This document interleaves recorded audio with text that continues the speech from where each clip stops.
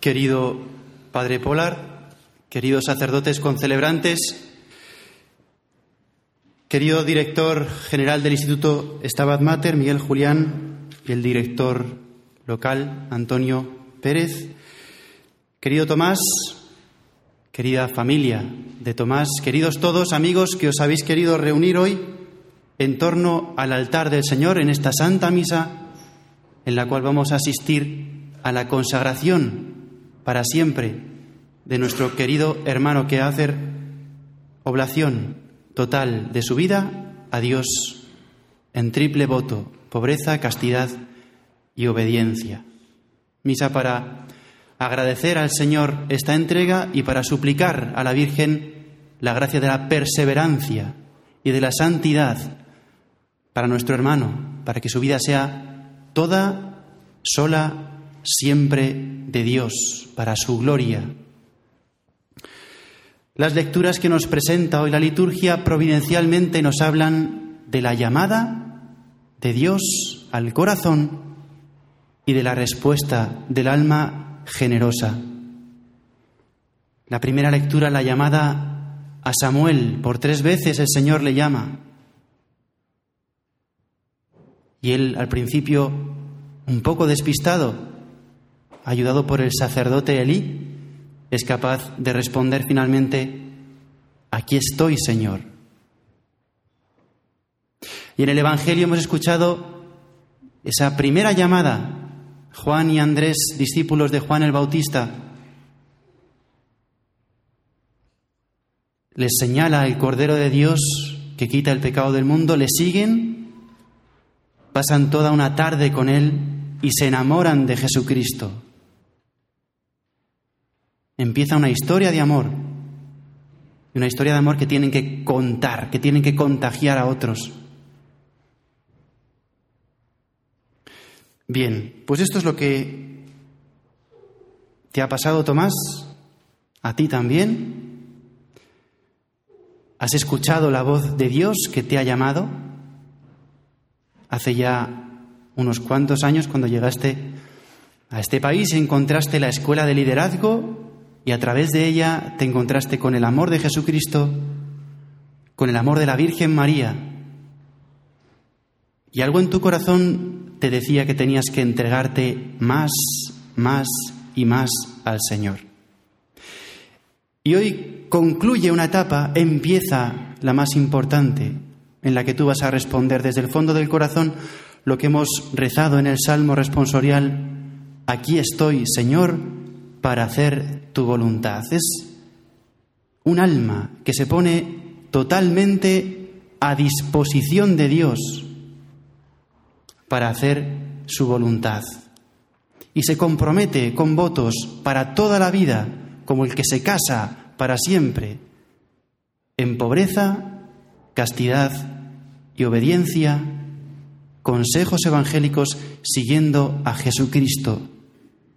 Para más imitar a Jesucristo, Tomás se consagra hoy en pobreza para vivir como Cristo pobre, en castidad para vivir como Cristo corazón virgen, y en obediencia para vivir como Cristo obediente hasta la muerte y muerte de cruz. Haciendo esta entrega de su vida, Tomás se configura más con Cristo.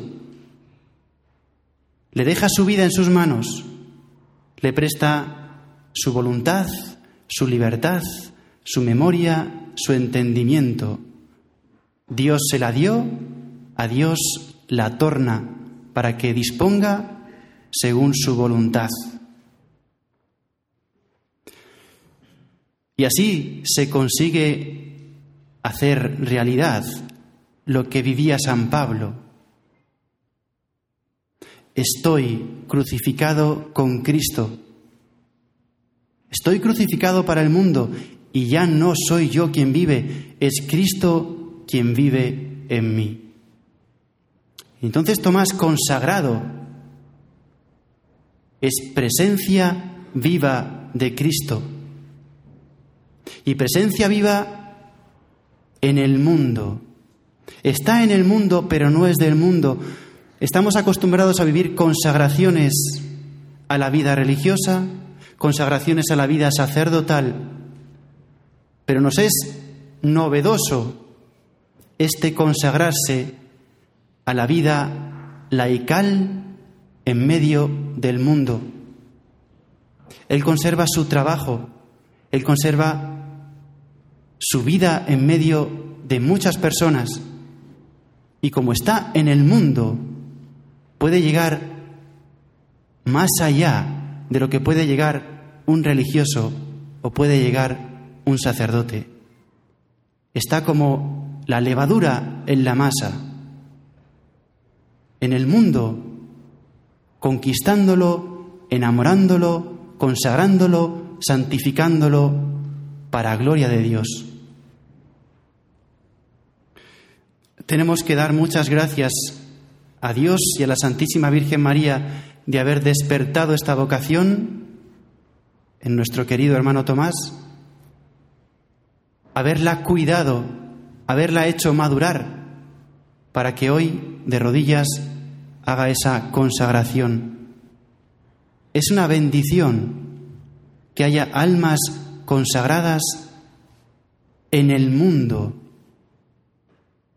donde tantas personas viven, donde tantas personas trabajan, donde tantas personas aman a Dios y donde tantas personas pecan.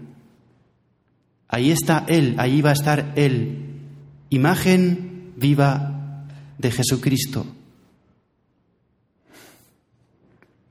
Hay que dar gracias a Dios y hay que pedir mucho por Él, porque esta vida consagrada en medio del mundo no es fácil. El mundo es muy agresivo, un mundo que vive como si Dios no existiese. Ahí, en primera línea de batalla, están los consagrados en medio del mundo. Y hay que pedir para Él fortaleza.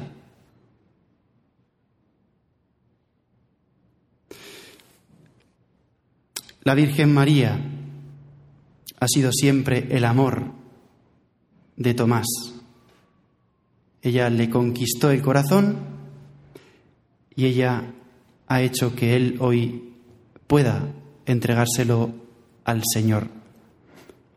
Vamos a pedirle a nuestra Santísima Madre